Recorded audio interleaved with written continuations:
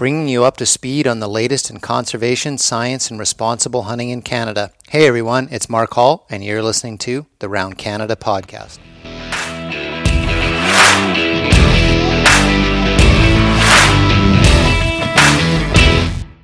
So I've been covering lots of stories over the last year about the conservation concerns over salmon and steelhead populations in the Pacific off the west coast of British Columbia.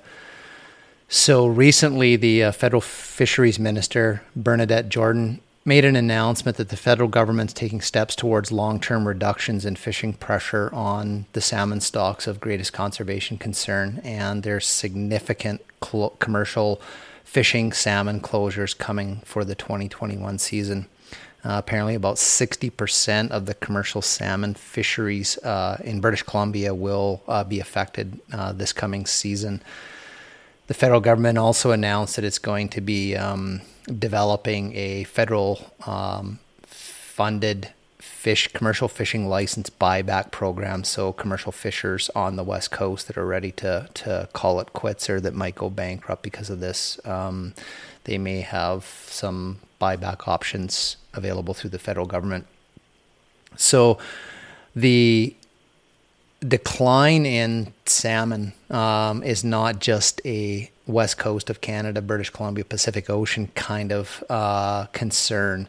The global commercial industry catch on salmon in 2020 was at an all-time low record. So worldwide, the commercial fishing industry on salmon is in the decline. Greg Taylor, a fisheries biologist with Watershed Watch Salmon Society in British Columbia, released this statement about the federal fisheries commercial fishing closure announcement. It is a bold and courageous decision made necessary by the cascading impacts of the climate emergency on salmon and the ecosystems they inhabit. But it is also a declaration of past failure to implement our highly regarded national policies, failure to manage fisheries sustainably, and failure to make the difficult decisions when it most counted. Tragically, commercial fishers will pay the price for our collective failure to address climate change, to adapt forest, land use, and water management practices in recognition of climate change and cumulative impacts, and to manage fisheries with precaution and according to established national and international policies. One of the things I'm not completely clear on researching is how this announcement by the federal government will affect Indigenous commercial fishing operations. So, for example, in British Columbia this spring, the Supreme Court of BC reaffirmed cases that have been in front of the courts off and on since 2003 with the Nuu-chah Nation and their right to fish salmon commercially and sell them. That court decision reaffirmed Indigenous rights to fish salmon commercially and sell them onto the open market. So I'm not sure how this decision by the federal government will impact that. Based on reading some of the court decisions, my interpretation is that the recent announcement to close commercial salmon fishing on the West Coast will not impact Indigenous commercial fishing. I assume Indigenous people in the commercial fishing industry are as concerned as anybody about salmon stocks with conservation concerns, and I'm hoping that they're working with the federal government to develop conservation plans to have an Indigenous commercial fishery that still takes into consideration the conservation concern of some of these stocks. So if the fish aren't there, they can't be caught. But, if any additional fishing is going to impact endangered fish populations, then I'm sure the Indigenous commercial fishing industry is going to come out with some sort of sustainability plan for that. So I've also covered last year about the Big Bar landslide on the Fraser River. So 2 years ago, there was a big section of a cliff on the Fraser River, about 75,000 cubic meters of rock let go and basically blocked the Fraser River just north of Lillooet. And it apparently created like a 5-meter high waterfall, and sockeye and Chinook salmon couldn't get past it to get into their spawning grounds farther up the Fraser River and into the tributaries of the upper Fraser. So there's been this massive effort been going on the last couple of years of building roads down there and trying to create structures and stuff to allow salmon to get by on their own. So over the course of last winter, they had finished the work on widening of a man-made structure along the shore, which is basically a natural fishway. So what they did along the shore by the landslide dam is they placed rock into the river so that it changed the current, because that was the problem with the landslide is the current was so rapid that the fish just didn't have the energy or the power to get through this really fast water that was going over the landslide rock. So they created these structures along the shore that alters the velocity of the water and creates resting structures so the fish can actually get right up against the cliff walls and then just scoot their way from boulder to boulder to boulder and kind of like get around this big landslide. So been a lot of work, hundreds of millions of dollars been spent there, but it sounds like, and the runs will be already on their way past there right now as I'm talking, that they've got some really good structures in place that salmon can get past, and they're expecting a huge increase in the number of fish that make it past the Big Bar landslide up to their spawning grounds this year. So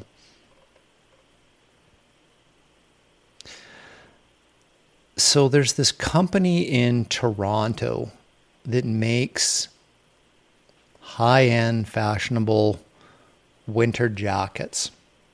The company's called Canada Goose, and they make these big parkas, kind of based on Inuit traditional designs, but they're high-end fashion.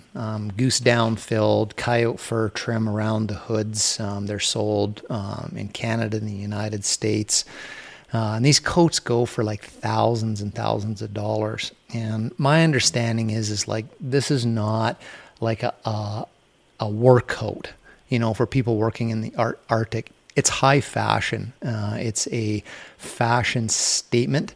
To be, wearing one of these Canada Goose fur jackets, walking down the street of Banff in the middle of the wintertime, kind of a prestige status sort of thing.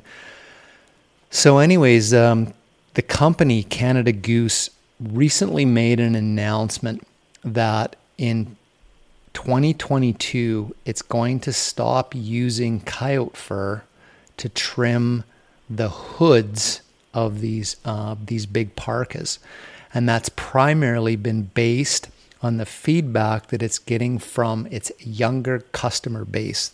The Gen X and the Gen Zs are basically saying they don't want real fur on their luxury coats.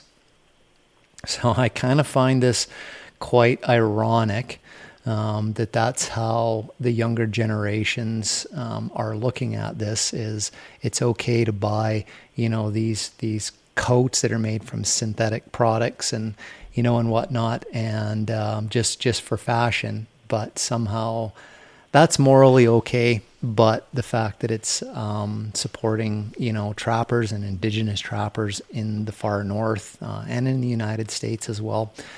That the use of real fur on these coats is somehow not socially or morally acceptable, but luxury coats, synthetic luxury coats are still within moral bounds for the younger generation. So anyways, there's been a kind of a huge outcry from various trapping organizations in Canada, sort of objecting kind of to the attack on the use of real fur. Ultimately, Real fur is probably the most sustainable clothing product that we have, naturally grown and biodegradable. But I guess that's not in keeping with what customers are asking for in the moral, ethical shopping world. And so Canada Goose Fur is no longer going to be using real fur on their Canada Goose coats starting in 2022. When the company was asked whether or not they would use synthetic fur to replace, so the coat still had the same look, they kind of, my interpretation is they kind of like skirted around the issue and just said, something along the lines that they're committed to, using sustainable products in the manufacture of its clothing. But the company didn't actually say if they would or would not be using synthetic fur. As you can imagine, that probably open up a whole moral debate right there. So in the in and around the town of Banff and Banff National Park in Alberta, biologists working for the national parks have been reporting a decline in the elk population around the town of Banff. They've seen a decline of about 190 elk from the spring of 2019 to 148 this spring. The cow-calf ratio was down to 13%. The cow-calf ratio in 2019 was 29%. So huge decline in calf survival in and around the community of Banff. So the biologists in the national parks are saying that the higher elk mortality is due to human causes, including being hit by trains, and natural deaths due to lower calf survival due to predation. So they are reporting in Banff National Park in and around the town of Banff an increased amount of predation and carnivore activity. Wolf pack that's hanging out close to the town. Recently, in the last week or two, there was a grizzly bear run down a calf elk in front of a bunch of golfers on the golf course and killed it and drug it off. So, I mean, this is the kind of the strange part of Banff, of this blend of being a multi-million-dollar tourist destination, huge economics from bringing millions of people into the national park and shopping in the town of Banff, with this national parks are for conservation and wildlife and setting nature aside and not having logging and mining and hunting in them. But they're having to actively manage and deal with the repercussions of humans in this ecosystem, maybe more than out on the regular working land base. In 1999, the town of Banff declared itself an elk-free zone. They no longer wanted elk in the town because elk were mowing people down and that sort of thing. So they put the big fencing system around the town of Banff. The report was in the 1990s that they were seeing unnaturally high elk numbers in and around the town of Banff, which is kind of interesting because, here we are, a national park that's set aside so nature can do its thing, and we're saying that the numbers of elk are unnatural. So that's kind of weird. Again, this is kind of a bizarre part of national parks. It is a actively managed environment, just like every other area of the land base is. So they actually have an elk management strategy, and they have a goal of 100 elk in and around the core zone around the community of Banff. So currently they're about 150 elk around the town of Banff, so they're still exceeding what the national parks want for the numbers of elk around Banff. So they're probably quite happy that grizzly bears are mowing elk down on the golf courses, because they still got too many according to the national parks elk management strategy. So, I mean, if you think national parks are just a hands-off, let nature do its thing, not at all. The Bow Valley Banff National Park, even through Canmore outside the national park.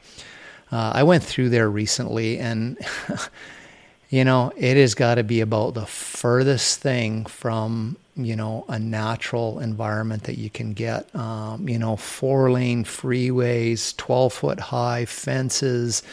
It's just every pullout there is just hundreds and hundreds of people and cars, and every trailhead there was dozens of cars parked with people hiking up the trails and stuff. Like it's a human playground. And that's the way I see, especially Banff National Park being so close to Calgary. It's a human playground. And it has more to do with people. There's a paved bike trail between Canmore and Banff. Kind of bizarre, that, we're laying down pavement and oil product. And then at the same time, conservationists are talking about the impacts of fossil fuel use and, on the environment and climate change and stuff, but we're actually paving, so people can ride bikes back and forth between these two communities. So yeah, it's a national park, but in my opinion, it's a people park. It's people first. Recreation is the industry, and it's an industrial scale operation of recreation, multi-million-dollar commercial operations in the town of Banff. And man, the wildlife seemed to be taking a huge hit in the national park. Grizzly bears getting run over on the railroad tracks this spring, wolf run over on the railroad tracks. These big, huge fences. It's really, really sad to drive through the national parks. I've been driving through all of these parks, traveling back and forth when I lived in various places of the province since I was a little kid. And to drive through those very areas that I was used to seeing when I was 5 or 6 years old, and just hundreds and hundreds and hundreds of kilometers of these massive fences, keeping wildlife off the highways and people away from the wildlife. It's pretty sad. I don't know what the future is going to hold for wildlife in Banff National Park. I don't think it's sustainable. So the federal legislation on firearms that was tabled earlier this year, prohibiting thousands of different variations of firearms in the country based on their kind of scary assault, military look to the weapons that the federal government's program or legislation, firearms legislation, has prohibited all these guns. So the federal government recently has been tabling a little bit more information on the firearm gun buyback program. So if you've got one of these guns, it's now prohibited. You can relinquish it to the government. I believe the federal law was watered down, that it's not a mandatory relinquishing of a prohibited firearm. It's just that you can't use it. You can't take it to the range and shoot it or anything. You can just kind of keep it in your gun cabinet, I guess. So the government parliamentary budget officer says that they figure that the government's gun buyback program is going to cost $756 million. So just to put this into perspective, this is a political move to buy back guns, of which most of them have never been used in a violent crime in Canada. Most of them are owned by people that are recreational sport shooters, and are going to spend $756 million to buy those firearms back. The federal government was willing to spend $647 million on salmon conservation and restoration on the west coast of Canada. Parks Canada proposed to spend $25 million on a penning project to recover and reestablish the extirpated and endangered caribou that are in the mountain national parks. So caribou that are on the verge of extinction are only worth $25 million. Salmon that are on the verge of extinction and the closures of commercial fishing industry, recreational fishing, and indigenous way of life around salmon fishing, worth $647 million. But buying back a bunch of guns based on the way they look, $756 million. I think we've got our priorities wrong in this country. Over on the east coast of Canada, there's been quite a bit of fervor going on all winter long about fishers saying that the harp seal population off the coast of Newfoundland and Labrador is quote unquote out of control, and it's being blamed for some of the declines in cod stocks. So Department of Fisheries and Oceans scientists recently kind of came out and made some statements about their analysis of the harp seal populations. And they said harp seal populations in the region are within historic levels. The harp seal population had plummeted over the last century from the late 1800s up to the early 1960s because of commercial hunting on the seals. But they say that they're kind of back to historical levels. The DFO scientists said that the results of their predation studies, seal predation studies, found that the fisheries and capelin, which is a small fish that the commercial fish feed on, and the salmon or the seals also feed on. So the seal predation study found that the fisheries and capelin availability were significant drivers of northern cod stocks, while seal consumption was not. So basically, the federal fishery scientists are saying that that the impacts to the northern cod stocks and the capelin was not due to harp seal predation. And so they concluded in saying that a cull on harp seals, which is what some people on the East Coast are calling for, is a cull on seals. The scientists said that they wouldn't expect that would have a measurable impact on cod recovery. So there was a study published. It was actually last year in 2020. I just kind of thought this would be an interesting story to talk about because here in British Columbia, anyways, we're sitting in this heat bubble, and one of the risks, and I'm getting some reports from people that have been out and about looking, is that it looks like the berry crops are going to fail this year because of the extreme heat. So what that means is there is a likelihood that bears that need the fruit are going to struggle, and they are going to start looking for food sources in places that they normally avoid, which is where people live. So in and around right where I live, earlier this week, there's a black bear in the neighborhood, ripped into a chicken coop, kind of went through my yard in the middle of the night, kept on, couldn't find anything. Other reports I'm seeing kind of some grizzly bear activity in various places in the southern part of BC where I live, starting to become more of a problem. And that's probably might be due to berry failures.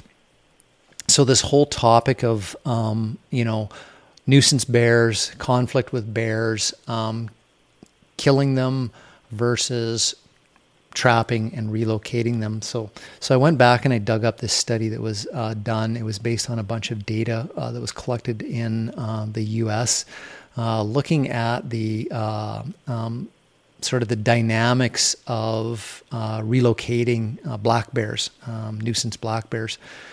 So they looked at all this data where nuisance black bears were trapped and relocated anywhere from a couple kilometers to a couple 100 kilometers away from where they were trapped.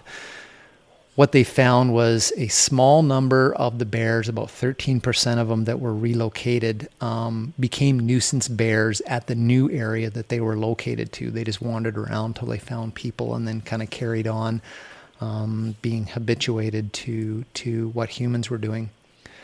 Of those bears that sort of became reoffending nuisance bears, 64% of them actually found their way back to the original trapping site that they came from. So 64% of the bears that reoffended that became nuisance bears, not all the bears that were moved. So just a small portion of the bears that repeated their nuisance behavior, and then also found their way back to where they were trapped. The scientists that did this study said that if a yearling bear was moved about 50 to 60 kilometers from where it was trapped, and it wasn't being moved into an area that had a lot of agriculture lands. They noted that if bears were moved into areas where there was lots of agriculture, they seemed to return more. But if they were moved into a forested landscape, their rate of return back to their trap sites was lower. So they found that yearling bears moved 50 to 60 kilometers kind of in forested landscapes. They predicted about 10% of those yearlings would return to where they were trapped, and about 40% of adults would return to where they were trapped, sort of regardless of how far they were moved or what type of landscape. So about 40% of adult bears would return to where they were trapped. So whether you see that as good or bad, it's less than half of them are coming back to where they were trapped, and then it's a small portion of those that returned that actually continued to be nuisance bears.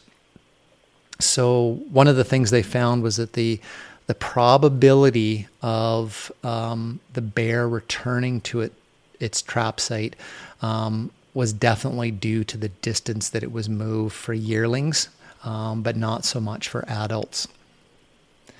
If the landscape around where the bear is relocated to within 75 to 100 kilometer radius around the new release site is mostly open agriculture land, then more of those bears that were released in kind of those agriculture dominated landscapes their probability of returning to their trap site was higher than if they were returned to a forest dominated landscape. So the same group of scientists then looked at survival rates of these translocated bears, and they published that in a study this year in 2021. And so the survival rate for translocated adult male black bears was about 40%. So, and about 56, almost 60% of the adult females, that was their survival rate. But the survival rate for yearlings was only around 40%. So the distance that they were relocated to, the further the distance, the greater their survival rate was. So the distance that the bears are being moved and the type of landscape they're being moved into seems to have a great influence on both the survival rate of black bears and the probability that they're going to return. So they found that the survival rates of translocated bears was lower than bears living in the area, non-nuisance bears. So for whatever reason, a bear that was a problem bear that was relocated, it had a lower chance of survival than just the bears that were just doing normal bear things in the area that the nuisance bears were moved to. So some impacts to bear survival when they're moved, but it's not quite as bad, I guess, as what everybody thinks. So the scientists were noting that the translocation of, problem black bears can be a useful approach for mitigating human and bear conflict. And then translocating bears doesn't always directly have a huge impact on their survival. Their survival is reasonably good, it appears. So one of the things that the scientists said is that if the focus in a given human habitated area is on reducing the incidence of human-wildlife conflict by keeping attractants and food sources away, that bears that come in and around people that are trapped and moved do better than when those bears become habituated and then are trapped and moved. So if you can catch a bear in and around people and move it away before it gets into garbage and foods and becomes a nuisance, it actually has a better chance of surviving in its new environment and a lower probability of returning or becoming a nuisance in the new environment. So kind of cool. Maybe a little contrary to what the prevailing narrative has been out there about, you can't move black bears because, they just die when they go or they become nuisance. So this research is showing that, might be worth giving it a little bit more of an effort in some places. So there was a study published recently by scientists from Alberta and British Columbia in the Journal for Nature Conservation, and they're looking at grizzly bears and grizzly bear populations in Alberta. And the goal of the paper was to provide a framework for estimating the carrying capacity of threatened grizzly bear populations in Alberta. And so what these scientists did, is they looked at watersheds in Alberta, in the Rockies of Alberta, and they did calculations of how much food is on the landscape to support grizzly bears and to support the recovery of grizzly bears, which were identified as threatened endangered species in Alberta. They found that fruit, being berries, and meat were the most important food sources to grizzly bears.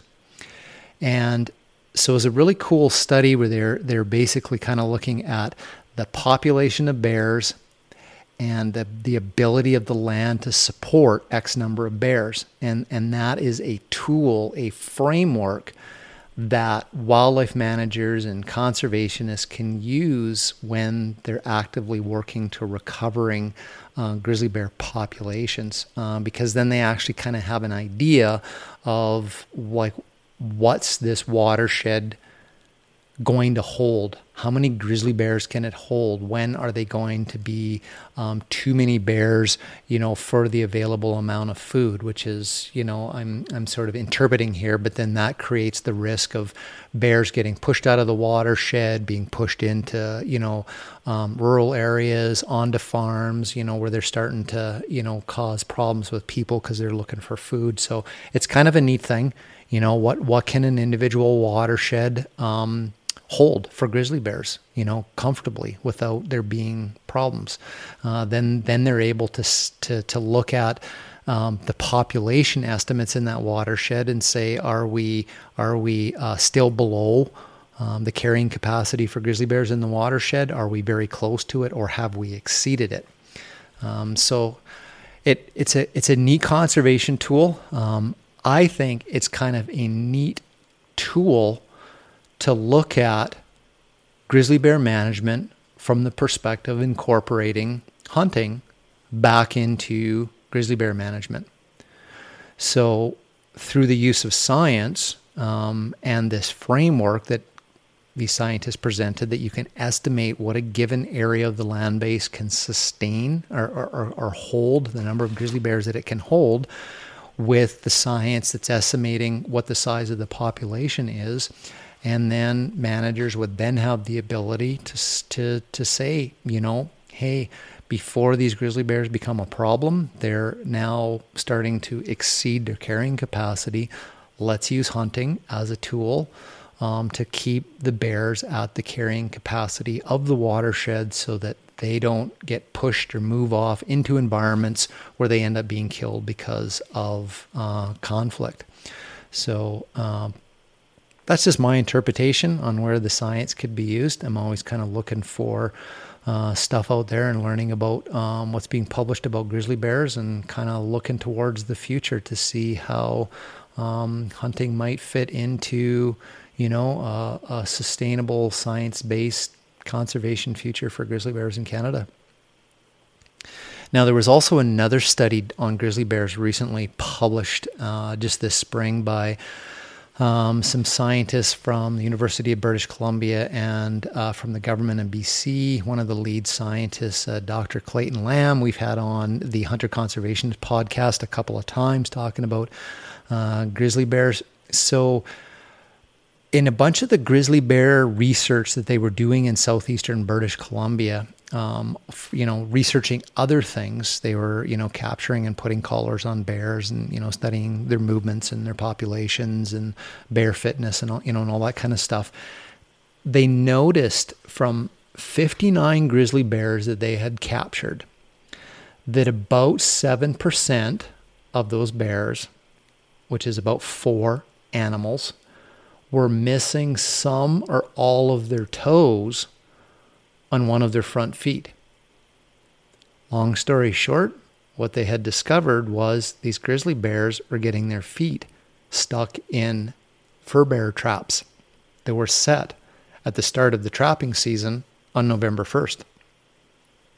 So the scientists said in this paper that about 50% of the grizzly bears in southeastern British Columbia, where I live, 50% of the bears are still active on the landscape at the beginning of November. And I certainly can say anecdotally from my own experience that is very true, because hunting white-tailed deer in southeastern British Columbia through the entire month of November is a scary proposition in some places, because there are grizzly bears following you around and kind of waiting for you to get a deer down, and hopefully they can find you before you drag the deer off into your truck and take off. They might want to get the deer from you. So it is. They're out. They're very active into the snow.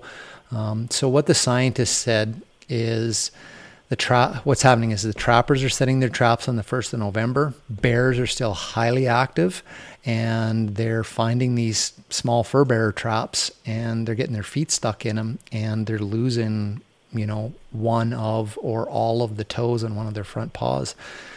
So they recommended that they delay the start of the trapping season to the 1st of December. And then most of the bears would have gone to den, and you're going to avoid this conflict of bears getting amputated toes in, marten, lynx, and bobcat traps. So that was tabled to the government in the setting of hunting and trapping seasons, the committees that review all of these various proposals. And the government rejected the idea of delaying the start of the trapping season to December 1st because the trappers were not in favor of doing that. I reached out to Dr. Lamb and kind of asked him, what was going on there.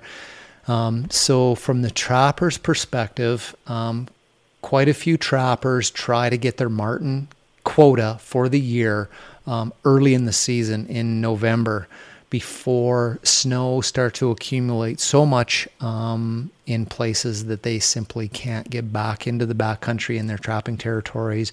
The risk of avalanches, starts to increase and become a danger to the trappers. So they like to try to get everything done early in the trapping season rather than delaying it to December. Makes things a little bit more difficult for them. So really challenging situation here.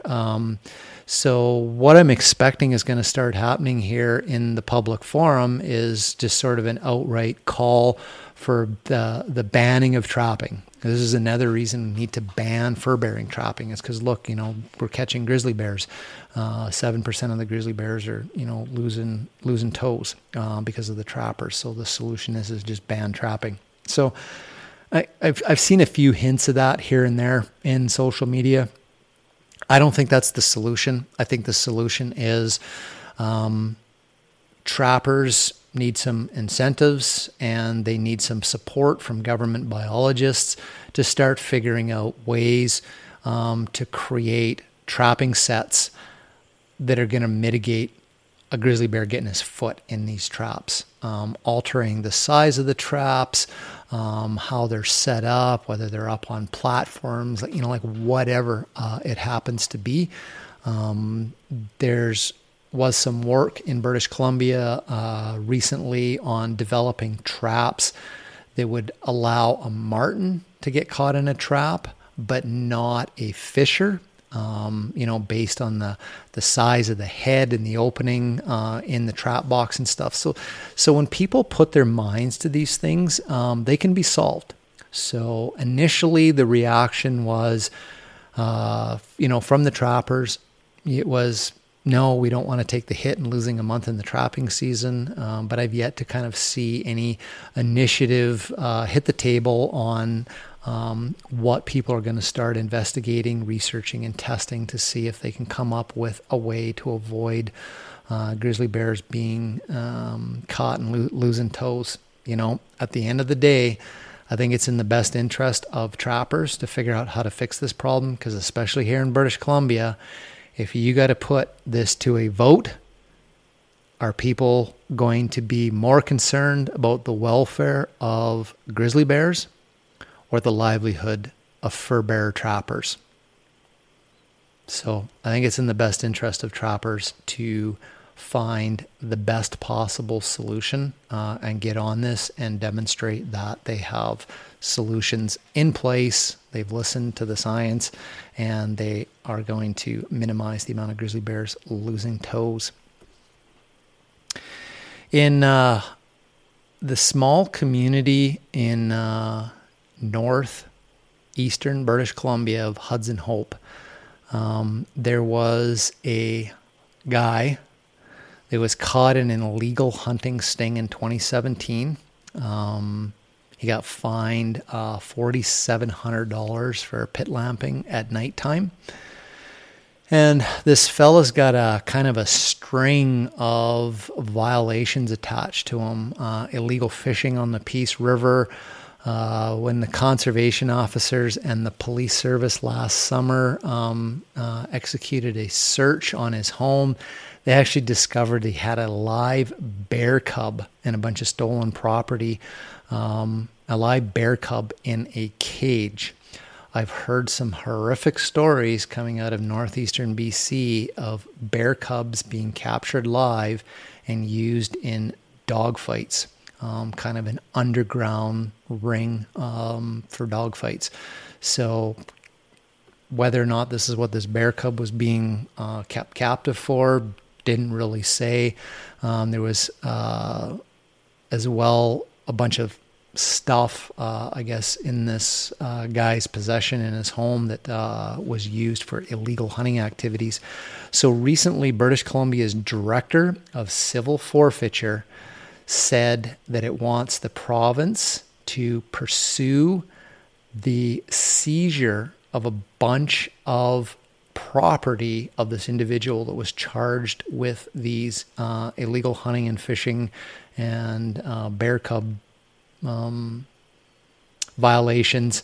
And they want his truck and boat and a number of other apparatuses that were used in these illegal fishing and wildlife violations up in the Peace River. So they're going after, they want the province to go after and seize this fellow's jet boat, the trailer and the truck, and, bunch of stuff like that. So, pressure continues, a $4,700 fine on top of it. They're got a pretty good chance of seizing tens and tens of thousands of dollars worth of stuff that was used in these fish and wildlife violations. So, doesn't pay to do stuff against the law in fish and wildlife, that's for sure. So, in 2010, the government of Canada signed an international agreement called the Acquis Agreement. And it was an international agreement that the signature countries had committed to protecting 17% of the land within their country and 10% of the oceans, countries that had oceans, as a conservation measure. So recently, the Canada Parks and Wilderness Society published a report card on how Canada was doing living up to these commitments in this 2010 International Conservation Agreement. So what they found is that the province of Quebec and the federal government itself were actually doing a pretty good job of setting lands aside for conservation. Alberta was noted as being the worst, and Ontario and Newfoundland, they noted in those provinces there was actually like some rollbacks on protected lands. Saskatchewan and Manitoba were kind of like doing not so good. Manitoba, I believe, in this published report, had actually sold off some public conservation lands. So that kind of like brought their ranking down.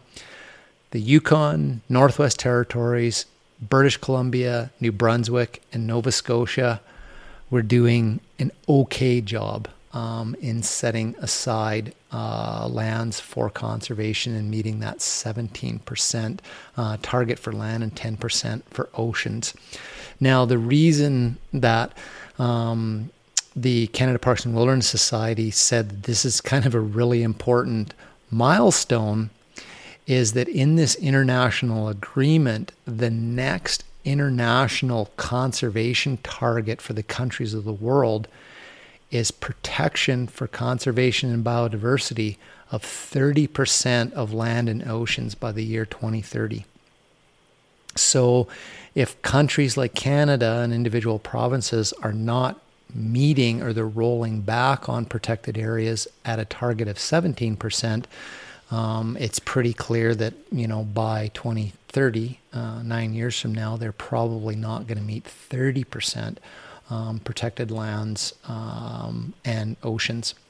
British Columbia just announced a whole bunch more protected areas being added to its existing network of parks and protected areas, about 200 additional hectares. A lot of it was taking in kind of unique ecosystems and places where there was rare and endangered species and just kind of adding those on to existing parks and protected areas. So 200 hectares is not a lot, but, at a micro scale to an ecosystem or habitat of some very tiny little endangered species, a few hectares here and there can make all the difference for biodiversity conservation. So up in the Arctic, hunters in Pond Inlet are asking the mining company that's on Baffinland or Baffin Island, called Baffinland Iron Mining Corporation, to not bring in its icebreakers this year to break up the ice so that the ships can move the ore off the island, off Baffin Island, because of the evidence that's starting to pile up that's showing that these icebreakers are harmful to the health and survival of the narwhal, which is one of the marine mammals that the Inuit people of the north actively hunt and depend on for food, sustenance. So the hunters in Pond Inlet had noted that the narwhals in Eclipse Sound, which is a body of water near the port that the mining company uses to ship its iron ore out, has dropped by almost half between 2019 and 2020. So in 2019, they estimated almost 10,000 narwhals in Eclipse Sound, and by 2020, that was down to about 5,000 narwhals. And that was actually a study that the Hunting Association, Inuit hunters in Pond Inlet, had actually hired some scientists to do some population estimates. So it was a third-party expert review of marine life that showed about this huge decline. Almost half the narwhals had disappeared in 1 year. So the Hunters and Trapper organization in Pond Inlet said that the decrease is due to the Mary River mine, the iron mine, and that the mining company ships 6 million tons of iron ore a year from that mine.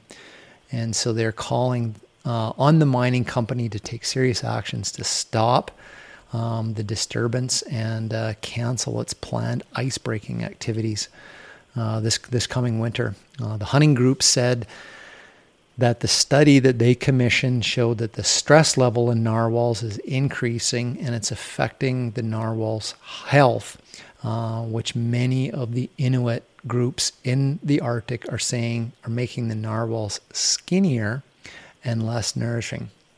So this is a huge, huge issue for Inuit people living in the Arctic and being able to hunt marine mammals, because it is not that easy to get food into the Arctic.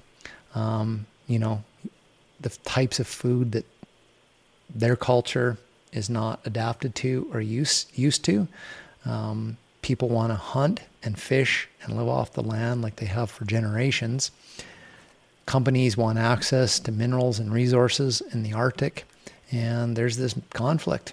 There's this conflict going on right now between an iron ore mine and narwhals and the Inuits people ability to harvest big, healthy narwhals. So be interesting to see what happens. Essentially, the mining company would have to halt the movement of iron ore out of the mine, probably for a substantial portion of the winter months. So I'm wondering if they're going to be able to accommodate that. I'll keep you up to date when I know more. So scientists are reporting the presence of a potentially fatal parasitic disease that's come from Europe, spread by dogs, has now taken root in Alberta. And Alberta is now the North American hotspot for this parasitic flatworm in people. So there was only 2 cases of human beings contracting this rare parasitic flatworm in North America. One was in 1928 and the other was in 1977. But now there's quite a number of cases in Alberta, in Saskatchewan and BC of people getting this parasite. So this parasite has become widely established across the prairie provinces. It takes the form of a tiny tapeworm in canines, so dogs, coyotes, or foxes. And it's relatively harmless to the canines. But when a rodent eats the canine's feces and they get the eggs from this parasite, then the parasite evolves into a different form and it creates a different disease in the rodents, and it develops a deadly tumor parasitic growth in the liver of the rodents. So then if the rodent is eaten by a fox or a coyote or a dog, then the canine gets that potentially fatal form of the parasitic tapeworm. So what's happening is potentially people's pets have ingested this secondary form of the tapeworm, and they're passing it on to their human owners. The study showed that of I think it was the 17 cases in Alberta of people having this more virulent form of the tapeworm, 14 of the cases people own dogs. Now, the other place they suspect that people could be ingesting this is when coyotes or foxes are frequenting areas in your yard, like your gardens and whatnot. And then if they're peeing on stuff, which dogs like to do, or pooping in your garden, then potentially people are going in, picking, the lettuce and all that kind of stuff, and getting this parasite. So what's happening in the life cycle is human beings are kind of inserting themselves into the canine portion of the life cycle of this tapeworm and sort of replacing the rodent. So if people get the secondary form of this parasite, this tapeworm, it can get into their liver, it can develop a tumor, which can kind of sit there for a long time and not necessarily be noticed But scientists are saying that maybe after about 10 or 15 years, it could actually be fatal to people. There is apparently a drug for it, but it's not available in Canada. The advice is to avoid the parasite, basically good hygiene practices like wash your hands after handling your dog. If you've suspected that the dog's eaten a rodent or been in a dog park or area where there's coyotes around, good sanitation in your home and yourself, and thoroughly washing produce that's coming from the ground, like lettuce and mushrooms, as well out of your gardens, especially if you think you got coyotes in and around where you are. So, on the topic of coyotes. So more stuff in the news going on in Alberta, around the cities of people being attacked and bitten by coyotes, and more going on in Stanley Park in Vancouver here in British Columbia. So about 20 people have been attacked by coyotes in Stanley Park since December. And just recently, this week, that included a 2-year-old child. 3 people last week were attacked and bitten by coyotes in one day. So there's continuing to have significant problems with coyotes in Stanley Park in Vancouver. They don't say a whole lot in these news stories if they're actively in there trapping or killing these coyotes in Stanley Park. In Alberta, in the cities, they got contractors that are out hunting down coyotes in the urban environment and lethally removing them. But it's pretty hush-hush in Stanley Park. Seems to be a lot of stuff about how to avoid coyotes, dawn and dusk, closing down trails, putting up signs and stuff. But there doesn't seem to be a whole lot about whether they're actually in there trying to remove these coyotes. So, so the problem's going on. People are getting bit. Why are coyotes biting people? Like, these stories are sort of like coyotes are like darting out and jumping on people and biting them and, and these types of things. Or one fella like had an accident on his bike and then a coyote come whipping out of the bushes and jumped on him. So, are they being predators? I doubt it. Are they protecting young, dens, food sources? Maybe that's a little bit more probable. They're making a living.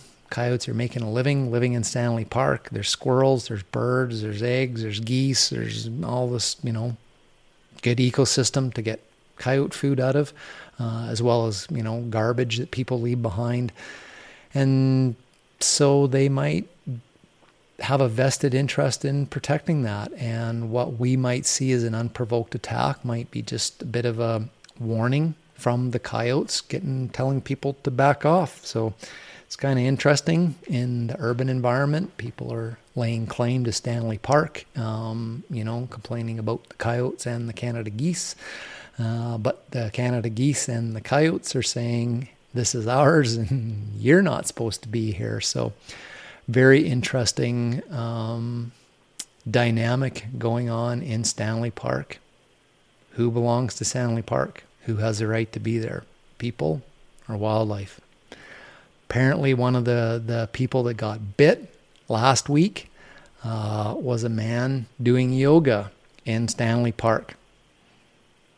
So don't want to make light of someone being bit by a wild animal because of the diseases that you might get from it. But, if you're doing yoga in a public park, maybe you deserve to get bit. I don't know. Do your yoga at home. All right, everybody. You're up to date on what's going on around Canada, and we will see you in the next episode.